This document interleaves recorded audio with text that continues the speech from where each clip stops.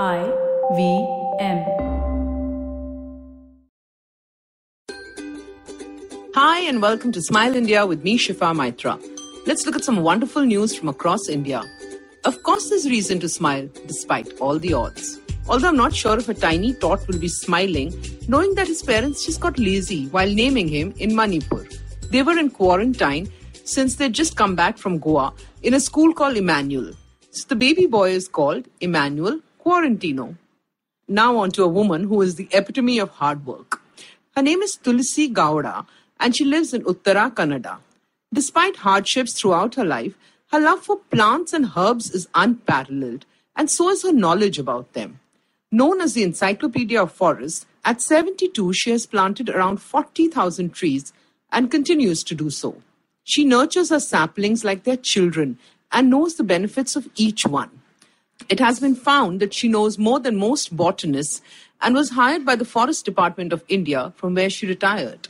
She continues looking after the department's nurseries and encourages companies to plant saplings. She lives in her small hut despite winning the Padma Shri this year. She's content and always smiling. Quite an inspiration.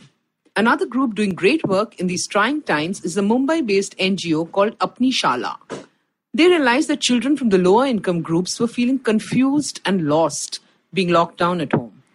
The NGO has been working with children in municipal schools and initially started helping their families with rations, and that's when they noticed the plight of the children.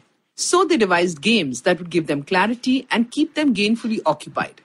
They enlist the help of parents wherever possible, and then on the phone give them tasks to do at home, like a treasure hunt or pretending to smell flowers or blow candles on a cake. The results are amazing as children have become less aggressive and are able to process information better. Even children without smartphones and online classes are using their time well. More power to Apni Shala. Actually, looking for pockets of joy within this pandemic is very possible. How this is done was demonstrated by a group in a quarantine center in Siwan, Bihar. Being a school, it had a stage and an open space where the school assembly used to take place in the pre-COVID days. And there was a great dancer in the group, so he started getting on the stage, playing music and dancing. Soon he got others who were keen to learn to maintain social distancing and form rows and learn the steps. People who did not dance sat at a distance and clapped. A video of one of their performances recently went viral and made people across the nation realize that you can be as happy as you choose to be. Everything is a choice. Like Rahul George in Bangalore chose to do something about the plight of migrant workers. He knew just his contribution would not do, so he formed a WhatsApp group called Loving the Migrant Worker and asked friends and people from his church parish to help as well. He also identified NGOs helping in Bangalore, and soon he had enough funds to help those passing through his city. The message spread across churches in India, and now Rahul is helping thousands of people in distress. He believes he is only the medium and God is providing. Now it's time for me to make a request to you.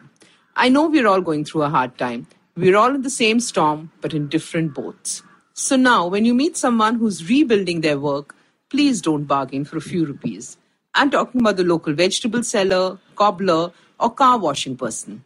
I know bargaining is second nature to us, but this is the time to let them get those few extra bucks. Their need is greater than ours.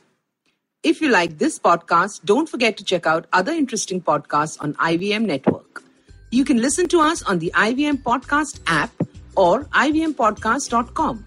You can also follow us on our social media. We are at IVM Podcasts on Twitter and Instagram. If you want to reach out to me, it's at Shifa Maitra on Instagram and Twitter. See you next time on another episode of Smile India.